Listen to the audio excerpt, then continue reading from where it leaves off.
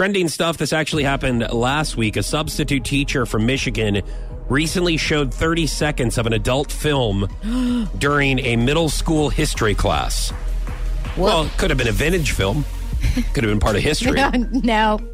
Maybe from the 70s, maybe How 80s. did this I don't happen? know. The teacher meant to play footage about a Lewis and Clark expedition, which they could have been dressed up as Lewis and Clark, and they could have been trying to find Sacagawea.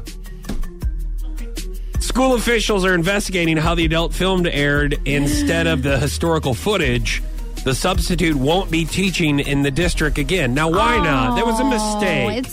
I mean, truly, was it their fault? Yeah, it could have been a student playing a prank. Which, kind of funny. Well, I mean, and that brings us to our question about substitute teachers.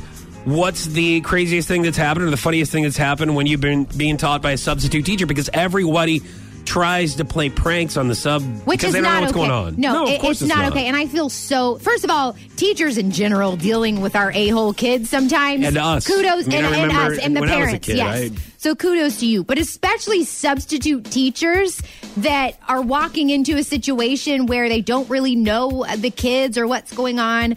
So I always feel bad. But the only thing that I can remember, I never tried to torment a substitute teacher, but I do remember one time in third grade, I was trying to pass a love note, to Coulter Starrett, who was my longtime boyfriend growing up.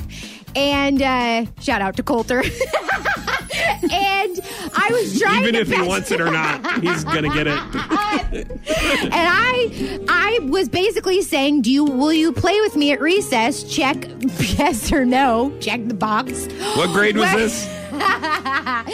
It was in third grade. Third grade, okay. And the substitute caught me trying to pass him a note, and she read it in front of the whole class. I was mortified. I was so embarrassed. And I wasn't happy with her, and I let her know that. And she was a substitute? And she was a substitute, yeah. Well, I mean, think what she are was teaching you a lesson. What do you mean?